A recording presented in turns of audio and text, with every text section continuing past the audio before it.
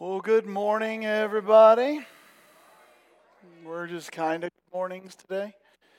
How tired are you on a scale of 1 to 10? 10 being really tired, 11, I like that, yes. Hibernation, this is the most epic level of tired. So, well, awesome, guys. We're going to be jumping in again to our series on Genesis. The objective through this leg of the series has been and is to talk about the disorder that man has caused to God's order. God created our world with a particular order in mind, and we failed that, right? We failed that order by going it our own way, and we're going to talk in depth about that today, or we're going to talk in depth about this concept. It's going to bring up a lot of other questions, I think, for you. Last week I told you that we would be talking this week about archetypes. We're going to hit that. An archetype is simply the way in which something represents all things or represents a whole group of things. And so we'll be looking at Adam and Eve and a representation of mankind. We'll also be looking at King Jesus and a representation of what we're supposed to be. That will lead us into ideas about Jesus being the second Adam and what that really is. And so what we're going to be doing while we do that is we're going to be seeing who is supposed to be head over, which is God, and then who becomes head over all, which is us, right? We make ourselves head over things. It doesn't mean we're going to last in that position. As a matter of fact, we don't last in that position. But the objective is to see ourselves in a right way. I want to remind you before we jump into this of kind of the hermeneutical process. Doesn't that sound like a fun concept? It's simply an interpretive process. It's just a fancy word for people, right? But I want to talk to you about a hermeneutical process of seeing the Bible as an authority. Because as I've shared with you for years, I harped on it not too long ago in a series about 7 things I wish Christians knew about their Bible. And then throughout this Genesis series are what we mean by the Bible having authority. And there's a lot of nuance in the Bible having authority. The first thing that I want you to see is that God's purpose, which was to communicate a story and a truth and His way to us, God's purpose is carried out through human purpose. And that's a very interesting way to think about this. But what I mean by that is that God has given people a particular purpose in their life. We know that Abraham, being a father of the Jewish nation, has a purpose. We see Joseph in the story that he has a purpose to save many alive. We have all of these different purposes that people have. And inside of those purposes, God is communicating a very important truth, okay? So God's communication, God's truth is coming through human purpose. Authority in the Bible is vested in the author, not the author being God. God didn't sit down and pen the Bible. But God inspires authors. He gives authority to authors, and those authors are writing down, within the purpose of their life, they're writing down things that God wants us to understand. That being said, the Bible is directed at a particular audience because those authors had a purpose in life, okay? So Moses' purpose is to write to a certain group of people that have been led out of captivity, right? But God is speaking a bigger truth in that. So He speaks to them, and then we glean from it. So we have what we would call a transcendent truth.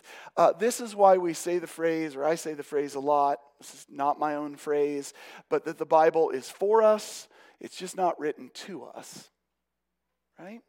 We know that Moses wrote to a specific group of people, and they gained something from the text of Scripture, and we often get to look at the Scripture in all of its beauty and see how God was faithful, and we take that into our life in walking after God. So the message of the Bible transcends culture, right, to our culture, but it is cultural bound in its formation. What does Nathan mean by culturally bound in its formation? The book of Genesis is not a science book because it's culturally bound to the time that it was in. Nobody's asking the question, is it 7 literal days in Moses' time? Nobody cares.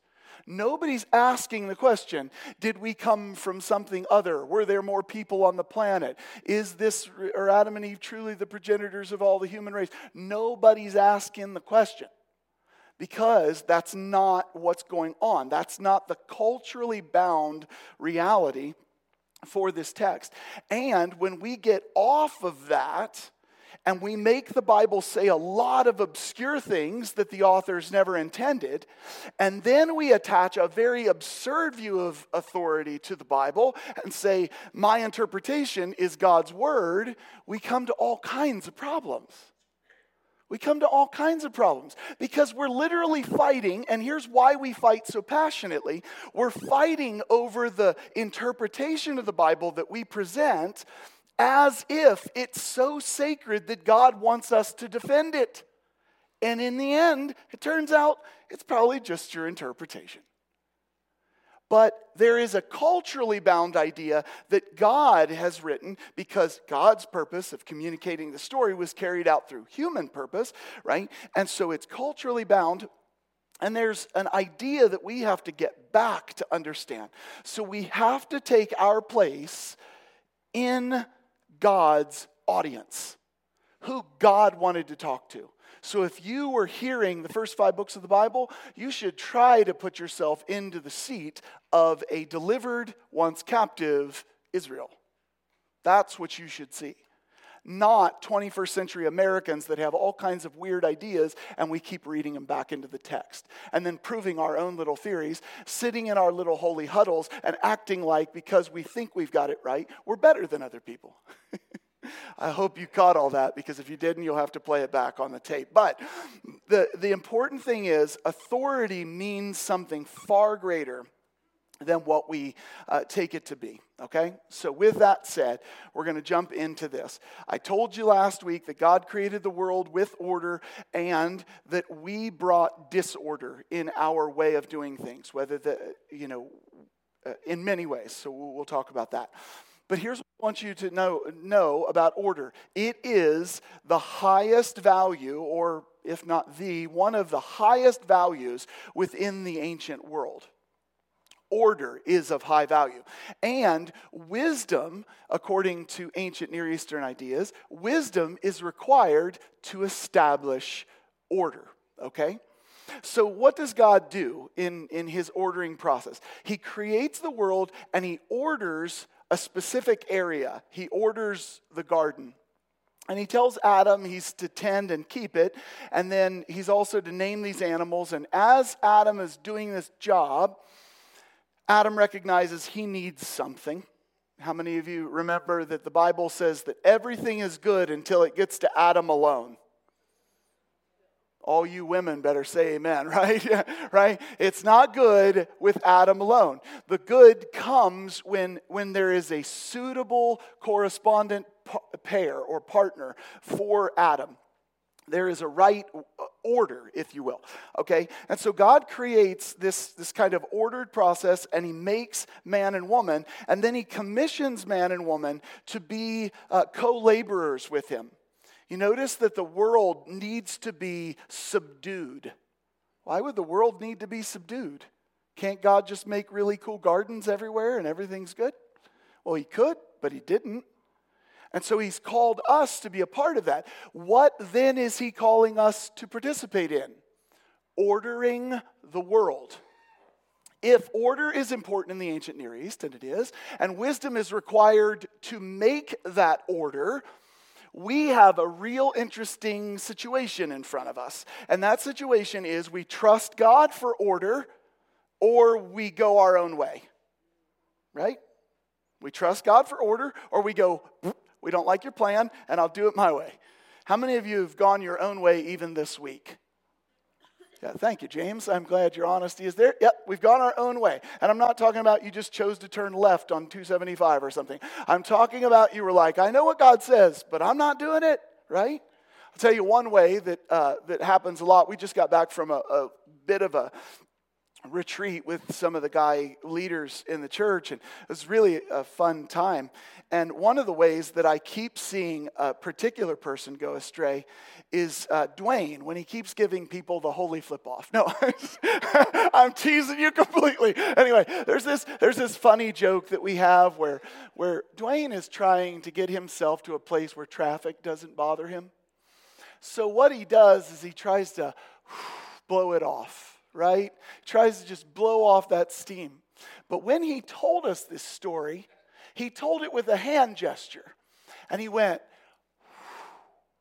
and Adam decided to call that the holy flip off. And so now Dwayne is trying to shake it, and I understand why he's trying to shake it. But, right, we have an order and we go our own way. And all of us do it. We do it day in and day out, right? So God creates image bearers. He wants us to help create order, to establish order. And for Adam and Eve to partake of the tree that they partook of, remember, it's in the center of the garden. We've got all this amazing temple imagery. They are partaking of, the reason why it was so beautiful, I think, to their eyes, was this is the tree of the knowledge of good and evil. This literally is the wisdom tree, right? So we're going to participate in God's ordering process. We need wisdom. God wants to disseminate that wisdom to them as they learn, because Adam and Eve, lifelong learners. They're discovering this stuff as they go, and God wants it that way. But what do they do? They take it. They usurp the whole thing, right? So they go in and they take of the wisdom tree. They don't trust God. So this is back to the point that we are not thrown into chaos because somebody ate an apple, right? Just because of some obscure, odd rule where God is just being a cosmic bully or something, right? He has told them, I want you to go my way, and I don't in this, which is the tree of the knowledge of good and evil, which would be them going the other way.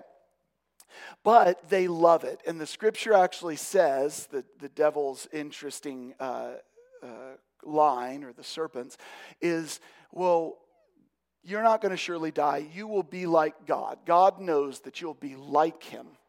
Okay? And we've confirmed that that's actually true because God himself, in his divine counsel later in Genesis, says they have become like one of us.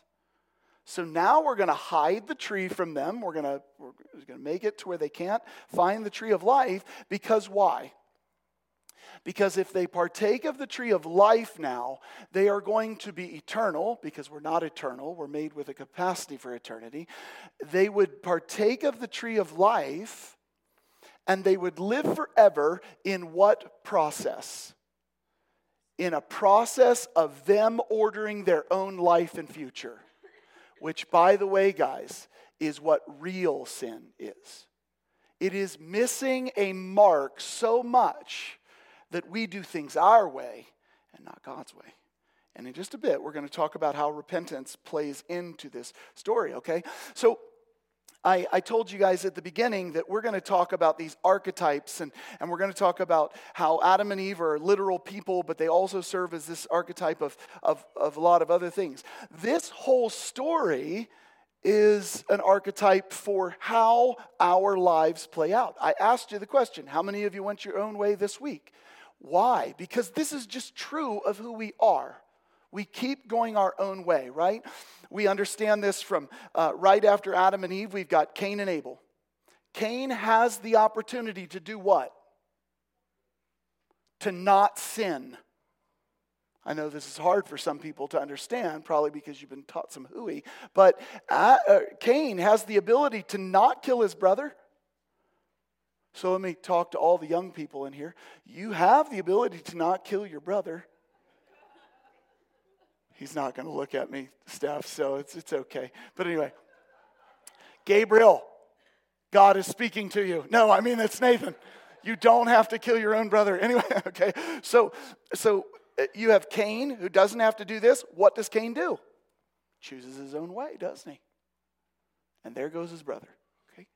What happens shortly after this? The world goes into disorder and chaos because it doesn't want anything to do with God. And then we have this character called Noah, who is a preacher of righteousness. What is a preacher of righteousness? It's literally a person bringing good news. And the good news, just like the Great Commission, is that God has an order that's better than yours. And he invites you to follow it. And Noah does this, and he preaches this order, and everybody goes, no, we don't want that. And so God floods the planet, right? And so he has a justice. Shortly after that, we have another example of this archetype idea that keeps flowing through human history. We see this in the Tower of Babel, or Babel. I don't care how you say it, right? But with this tower, it's amazing when you think about what's actually going on in this story. You know that the scripture says that the people were of one language and they were building a tower to the heavens. And the scripture says that there's this problem with it. God identifies the problem with it. And that was they wanted to make a name for themselves. Do we understand what the problem in Babel is? Because what God does seems terribly unfair. God comes, he sees a people working together in unity. He sees a people who have one language. He sees a people who are constructing this structure, right? And he looks at it and goes, nope, don't like it. Cosmic Karen, cosmic party pooper, presses a button and blows it all up, right? No offense to Karen. Okay, right? So it's amazing what happens, right? Blows the whole thing up. Why does God do that? Well, we got to understand what's actually happening at Babel. What's happening in this story, which is yet again a repeat of this archetype, is that people have come together, and they have come together in their own way and not God's way, and they've built a tower. This isn't the first skyscraper church. This is what is called in ancient Near Eastern language, this is called a ziggurat. This is a temple. That's what they're doing. And what stands at the heart, the image of this temple? Man's own way. God is not just going, man, I hate how productive you people are. Right? That's fine if you're productive his way. But God does for Babel the same thing that he does for Adam and Eve. And that is, the second they start to go their own way, he stops them before they are unstoppable. Life or unstoppable. He stops them before this is, because it's a very clear act of mercy. We just don't see it from our end. We just go, why are you doing this, Lord? Why you got to crush everything I set out to do? And he's going, well, it's because you do stupid things, Nathan. Right? And you're getting it backwards, and there is a problem. So, God creates image bearers. Those image bearers are there to help him create order. He's commissioned them for this. They instead go their own way, and that story repeats throughout everything. Now, what I find fascinating is that God calls everything, he declares everything good, right? He says, it's good that I've created the heavens and the earth. It's good that I've created the sun, the moon, and the stars, the fish of the sea, the birds of the air, the beasts of the field. It's all good. And only when Eve shows up does God say everything is very good, right? That's awesome. Okay, so Eve entering the picture. Now we've got everything very good. There's another point in the story where we hear something declared to be good, but it doesn't come from God. Who does it come from? It comes from Eve, and what is she declaring to be good? That fruit. She says, it looks good, right? Why? Because it does look good to go your own way. It does look good. We do a lot of things that seem right in our own eyes. But what is the end? Destruction, according to the Bible. We see it, it looks good. It looks good for wisdom. It looks good for ideas. It looks good for what we can accomplish. But it's wrong. And it's not wrong because of just a weird arbitrary rule in a book somewhere. It's wrong because you're saying, God, I don't want your order. I want my own order. So we're always repeating this idea.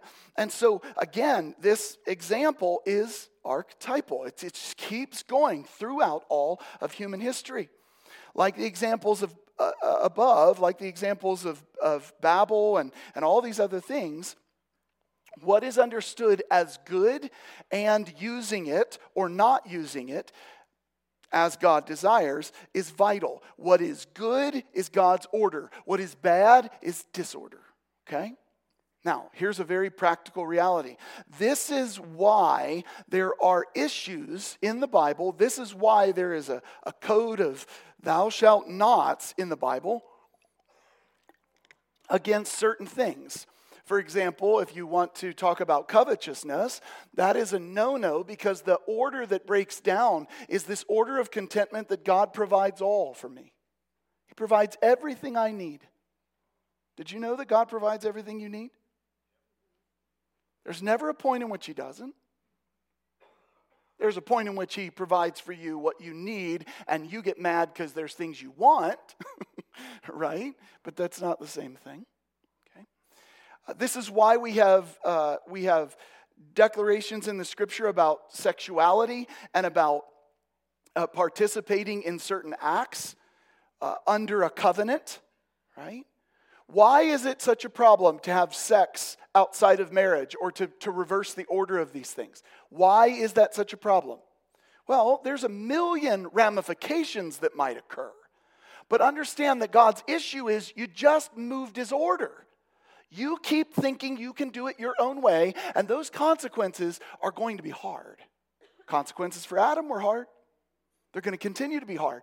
Why is it that the Bible talks about a sexual ethic that exists only between man and woman? Why? Because there's only one order in which babies show up. And just because humanity keeps creating new ways to do it so that we actually don't need things like that, it doesn't mean God's order changed. Just because we created workarounds doesn't mean anything, right? Like, check this out. I'm driving down the road, and I have to confess, here's what I like to do. I like to go fast. And it is of my personal opinion that all the speed limits are wrong. Okay? It's just my personal opinion. It's also of my opinion that if you stay in the left lane, not passing somebody, you should be killed. Anyway, so I like to drive. Did you say preach? Oh, I get a bad rap just because I'm a preacher. Anyway, I love this. I love this. We got the female version is Karen, the male version is preacher. Anyway, okay, so I hate that. I like to drive whatever speed I do. And so what do? I create a workaround so I don't get busted. You know what that workaround is? I will use my GPS when I don't need to use my GPS because my phone tells me that there's speed traps ahead because other people are cheating just like me. Okay? I create a workaround. It's wonderful stuff. It's amazing. It's still not right. It's still not right. This is what we do with God. We create all these workarounds. We do it with sex. We do it with marriage. We do it with order in every way. Okay? So in Genesis chapter 3, verses 14 through 19, there are consequences, and I'm saying that intentionally, there are consequences to our actions. And this archetype continues to flow. But turn with me there. Genesis chapter 3, and we're going to look at verses 14 through 19. Genesis chapter 3, starting at verse 14, and we're going to go through 19. And you've heard me share this before, okay? We've done this a couple of weeks in a row. The Lord said to the serpent, because you have done this, cursed are you more than all cattle, and more than every beast of the field. On your belly you will go, and dust you will eat all the days of your life. And I will put enmity between you and the woman, and between your seed and her seed.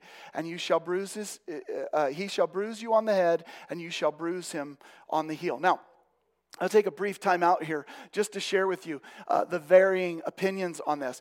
You do know that we have established an idea here of a pre-Christ figure prophetic utterance here.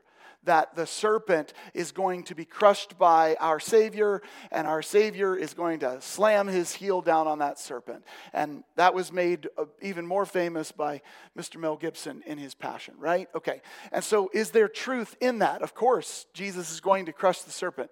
But here's the challenge. There are a lot of people who don't see anything of the sort inside of that text. For example, John Walton sees Genesis 3:15 as merely antagonistic language between the serpent and man, just between a living creature and man. And you look at this and you go, he just doesn't get it. Actually, he gets a lot of things. The verbs for attack here are actually the same, right? So bite you on the heel and crush you, whatever. It's the same verb, and what's interesting is there's no indication of who's the victor. Why would you not write that in? Why would you not change the verb to the one who is implied to be the victor? So the idea is that this has nothing to do with a Messiah. Now that's hard for some because you've been raised hearing it otherwise. But this idea that this is not a messianic prophecy is interesting. And you know who else never references this as a messianic prophecy? No one else in the Bible. That's who doesn't reference it as a messianic prophecy. Not once. It's not in the Bible. This is just the way they wrote it. Okay? And so there are other views, by the way, of people who can look at you and say, I don't think the serpent was anything more than a creature, and there will be enmity. Just something, food for thought, guys, to think about. Okay, so we notice in 14 through 15, this issue with the serpent. Verse 16 goes on and it says, to the woman he said, I will greatly multiply your pain in childbirth. In pain you will bring forth children, yet your desire will be for your husband and he will rule over you. I'm going to really maybe blow some stuff up in that passage today, but it's really important. Okay, so to the woman he said. Now we keep going to Adam. Then to Adam he said, because you have listened to the voice of your wife and have eaten from the tree which I commanded you not to, saying you shall not eat from it, cursed is the ground because of you. In toil you will eat of it all the days of your life. Both thorns and thistles it shall grow for you, and you will eat the plants of the field. By the sweat of your face you will eat bread, till you return to the ground, because from it you were taken. For you, I love this, you are dust, remember, and to dust you shall return. Here's what's really important about this. Do you notice that the serpent is the only one cursed? Do you notice that? The language does not say Adam is cursed. The language does not say Eve is cursed. The language says the ground is cursed. The language says that Eve is going to deal with a greater sense of pain in childbearing. What's that about, right? This is interesting because what we're seeing here for mankind are the consequences of actions, right? But this is not some sort of penalty. And that is a weird fine line, okay? And so I would have to spend probably another sermon just trying to articulate that meaning. So let's analyze this for a second. These are not curses towards people. This is a curse towards the serpent. He's cursed. And it's a curse of the ground and pain in childbearing. What does this actually mean for Eve? So what is childbearing? The word is heron. And the word means conception. Conception. It actually means pregnancy, not having a baby. Why is that important for this idea? Because last I checked, there wasn't any pain in conception. But yes, there is. there's much pain in conception. And we're not talking about little bitty kicks or little bitty movements or stretches or whatever, all the stuff that comes with it. There's a greater level of pain that comes in conception. And if you think about it in their world, it was even higher than it is for us. And that great pain in conception is anxiety. It's an anxiety. And what is the anxiety? It's the fear of losing the very thing that you were made to create so that you could bring order to the world. Is that fascinating? Women were supposed to be this part in this great team, and they had a responsibility. But the problem is they have this anxiety now. It's clear. It could be lose the baby. It could be not producing what God is calling you to do. It could be that you lose your own life in childbearing, right? It could be that you lose your value entirely. Now, why am I bringing this up? I'm bringing this up because I have wrestled with Genesis 3, trying to understand why, when Genesis 1 and 2 don't speak one iota about hierarchy, why is it there's an interjection here about this? You can read Genesis 1. You can read Genesis 2. You are not going to come away with, the man is the head of the household. You're not going to come away from that with Genesis 1 and 2. So why is it that all of a sudden in Genesis 3 we have this idea of multiplication and pain in childbearing, and then this statement, he will rule over you? What is happening here? And I've explained it 1,000 different ways. I've seen it a bunch of different ways, right? And so I'm like, I don't know, it's kind of making sense this way. It's kind of making sense this way. Think about this in the context that I'm providing for you. To the woman he said, I will greatly multiply your anxiety, your pain in conception. In pain, right? In anxiety, you will bring forth children. There's a promise that we will reproduce, okay? Yet your desire will be for your husband. Does that make any sense to you in English? Does that make any sense? Yet your desire will be for your husband. Just think about the words. In pain you will bring forth children, yet your desire will be for your husband. Seems ADD at best, doesn't it?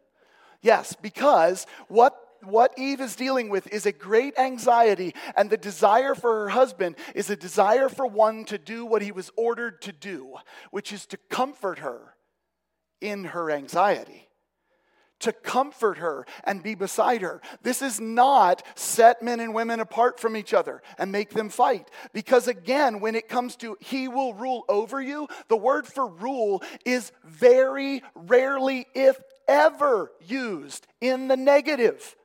This is not Adam going, who's boss? That's not what's happening. That's not what's happening at all. This is benevolence. This is the same way God condescends by coming down to earth and dying on a cross so that we might have life. And what have we done with it? Adam pounds his chest and says, go make me a sandwich. It's not what we're reading. So now we have Eve having this great level of anxiety, and yet you have Adam to be able to come to her and actually comfort her. She needs that comfort. She desires her husband, and he leads her. He benevolently cares for her in this. It would be really odd to just shoot this out of nowhere, and all of a sudden we're just like, here we go. Now let's just create problems. It doesn't make sense. Doesn't make sense. So she might lose a child, but Eve is going to seek order in the midst of that anxiety, and so she seeks her husband because that is God's order.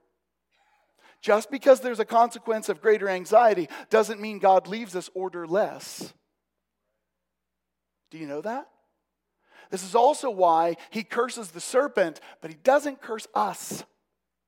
Curses other things. These are really, really important ideas. What about Adam's rule over in this, right? The term, again, almost never in the negative in Hebrew. And it is used, and it is so that it makes sense of what's happening here is that Adam is going to come beside her, that team is going to be reunited, and it's going to be pushed forward, okay? So Adam is doing his part. Now, Adam's issue is that Adam is going to toil, okay? This is interesting because, yet again, we're going to have some anxiety language. Toil, this word for toil, Isabon, I believe I'm saying that right. It only appears 3 times in the scripture. It appears these 2 times for Adam and Eve, and it appears 1 time for Noah, just in a little bit, right? Adam is going to eat in toil. What is that also? Sorrow. What is that also? Anxiety. He's going to eat in this place where he's afraid and he doesn't understand what's happening. Eve is going to toil, increase anxiety in conception. Noah was said to be a savior from toil. He's going to save people from anxiety. What was the anxiety about? A sick, twisted, fallen, broken world. He's going to save them out. And it's also going to be saving them from an anxiety of a giant flood, right? That's important. What happens later in this archetype concept? What happens later with Jesus when he comes to us? He oddly enough says, cast your anxieties on me, for I care for you. Do you know what happens when you live in disorder? You live in anxiety. Do you know this? Do you know this? How many of you haven't balanced your checkbook in a while? I'm being honest. Raise your hand. Does that not create anxiety? Because there's no. She's like, no, I don't have any money to balance it anyways, right? Right? So it's interesting. When you don't know, sometimes we think ignorance is bliss.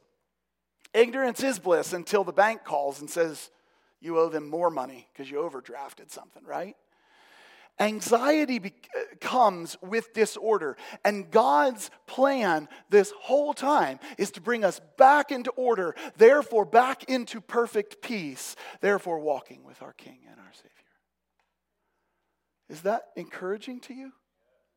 Because when you understand that, you now get to look at the whole of Scripture and you go, okay, that's completely different. This is not what I feel that I have been told.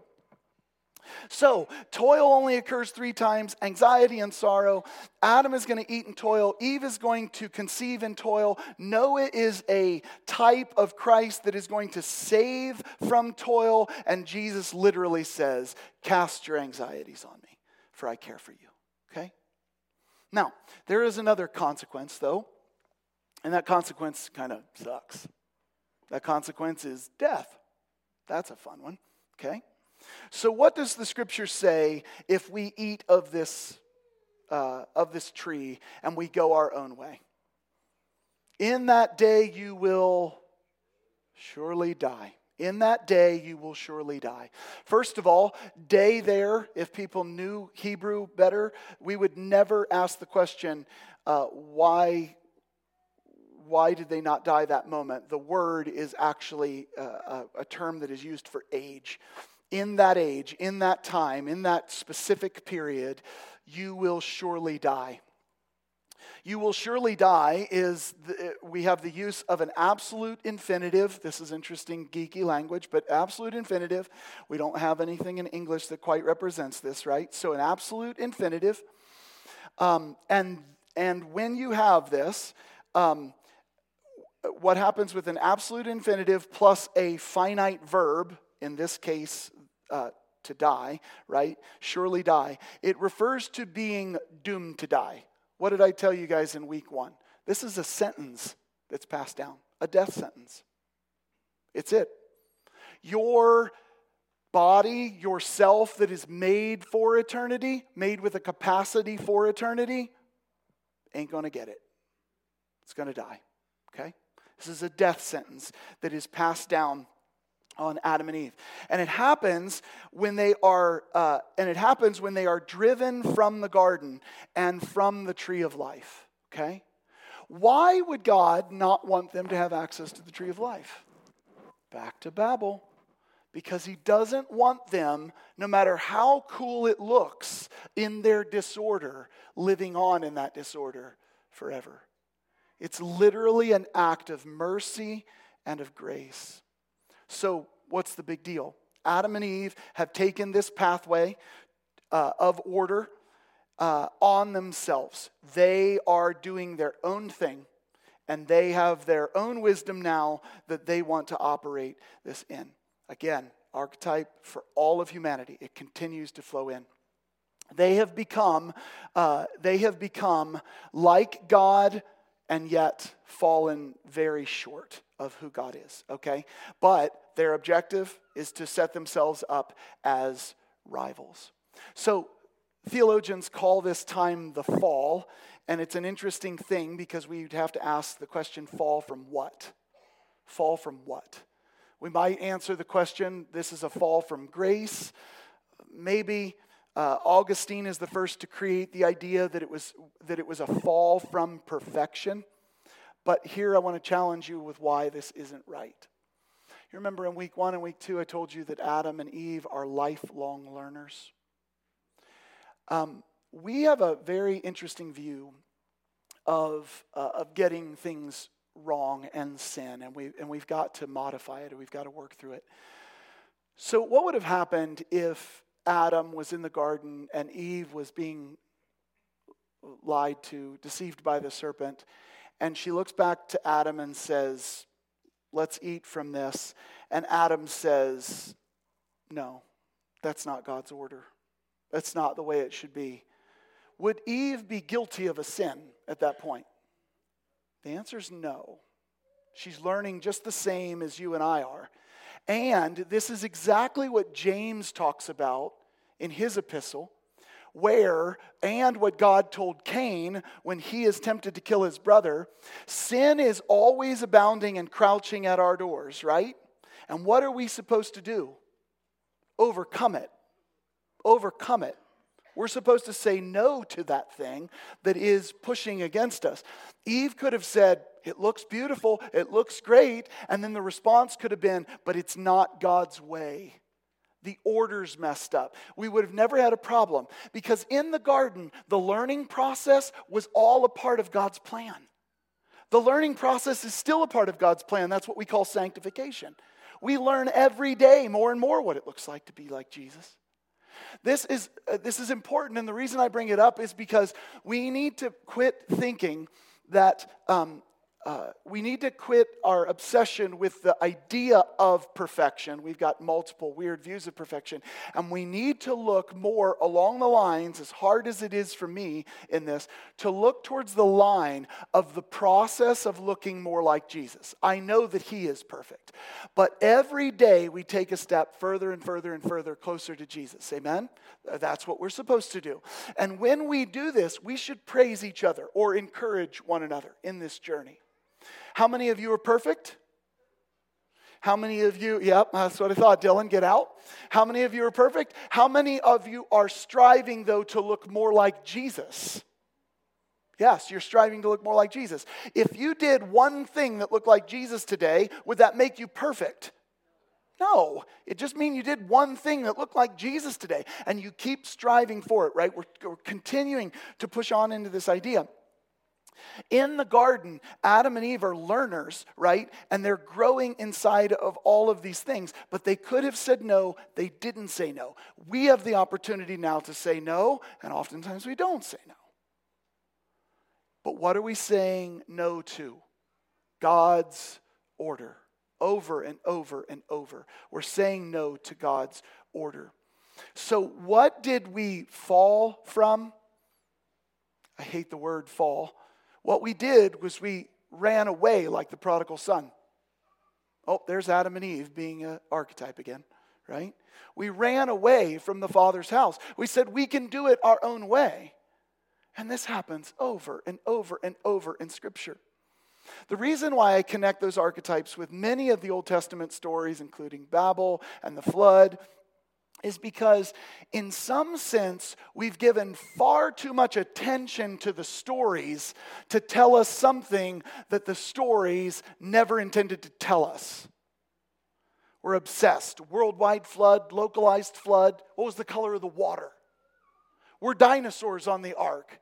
That would suck. Anyway, right? What is going on, right? In all of these stories, what's going on? I think we're asking questions no one asked. And we're missing the idea that has been told to us.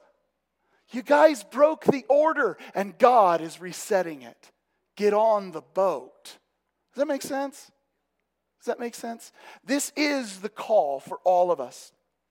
So, God putting Adam and Eve out of the garden effectively is saying, okay, fine, order it yourself. It's giving the prodigal son his inheritance and sending him out. And so, they call on the name of the Lord later when they're faced with their own brokenness and inability. This is where repentance comes in. What is repentance in its right way? It's turning around and going the opposite direction, going God's way. It's following His order and not your own. Do you guys get a better sense of what repentance is? This is why repentance is not just you getting actions right. This is why Jesus talks about your mind and your heart when it comes to your love for your brother or with lust or whatever it is. Because it's not about just checking off the action. The issue is, have you really set your life in motion in a new order for God's kingdom? Have you finally said, I can't get it right myself? That's repentance, guys. That's what it means to turn this ship around. That's what it was for the prodigal son. That's what it should have been for Cain when he killed his brother Abel. That's what it is in all of these different pieces. So, what I'm going to do next week is we're going to delve into a couple of passages, which will briefly touch on archetypes in the beginning, and we'll talk about Romans 5 and 1 Corinthians 15 and 2 Corinthians 11. We're going to see how Adam and Eve are literal people, but also this really important figure for what's going wrong in us. So we're going to talk about that. But I'm also going to dabble into some of the controversies of this fall of Genesis, okay? I want to dabble into some of the controversies because I do want us to at least know the arguments and then understand how we come back from them. Because sometimes, I know this is really interesting, what I'm about to say, but sometimes the answer to the skeptic is to not argue the mess they're arguing. It's to lead them back to what was actually being spoken versus what everybody tells you was spoken. So if we're talking about the flood, what should we do? Well, we should get them back on the right page before we start addressing the issue. Otherwise, here's what you do. You're just jumping in the muck with them, right? And you're throwing punches about stuff God wasn't talking about, okay? But we're going to get into some controversy. One of the controversies that we want to touch on next week is how old people lived in this time. Isn't it fascinating that people were hundreds of years old? Isn't that fascinating? I think there's a good explanation for what you're reading there, okay? Second one, what about Nephilim? Have you ever heard of these? What about Nephilim? What the heck is that? Well, we get to talk about it. What does the Bible mean when it says the sons of God had relations with the daughters of men? What's happened? Is this angel people? What's going on here, right?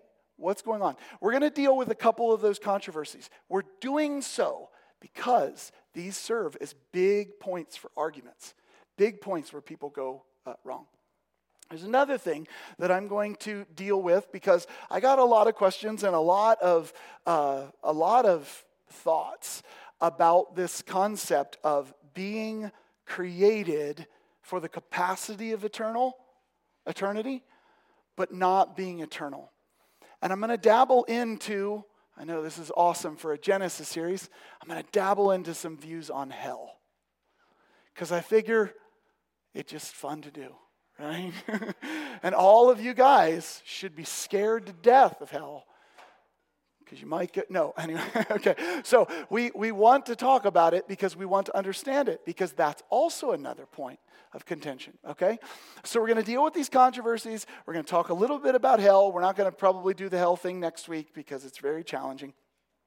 But we're going to talk about these ideas. And then what we'll do is we'll start to wrap this whole man in disorder thing up into a nice little bow. And then we will get ready for Christmas.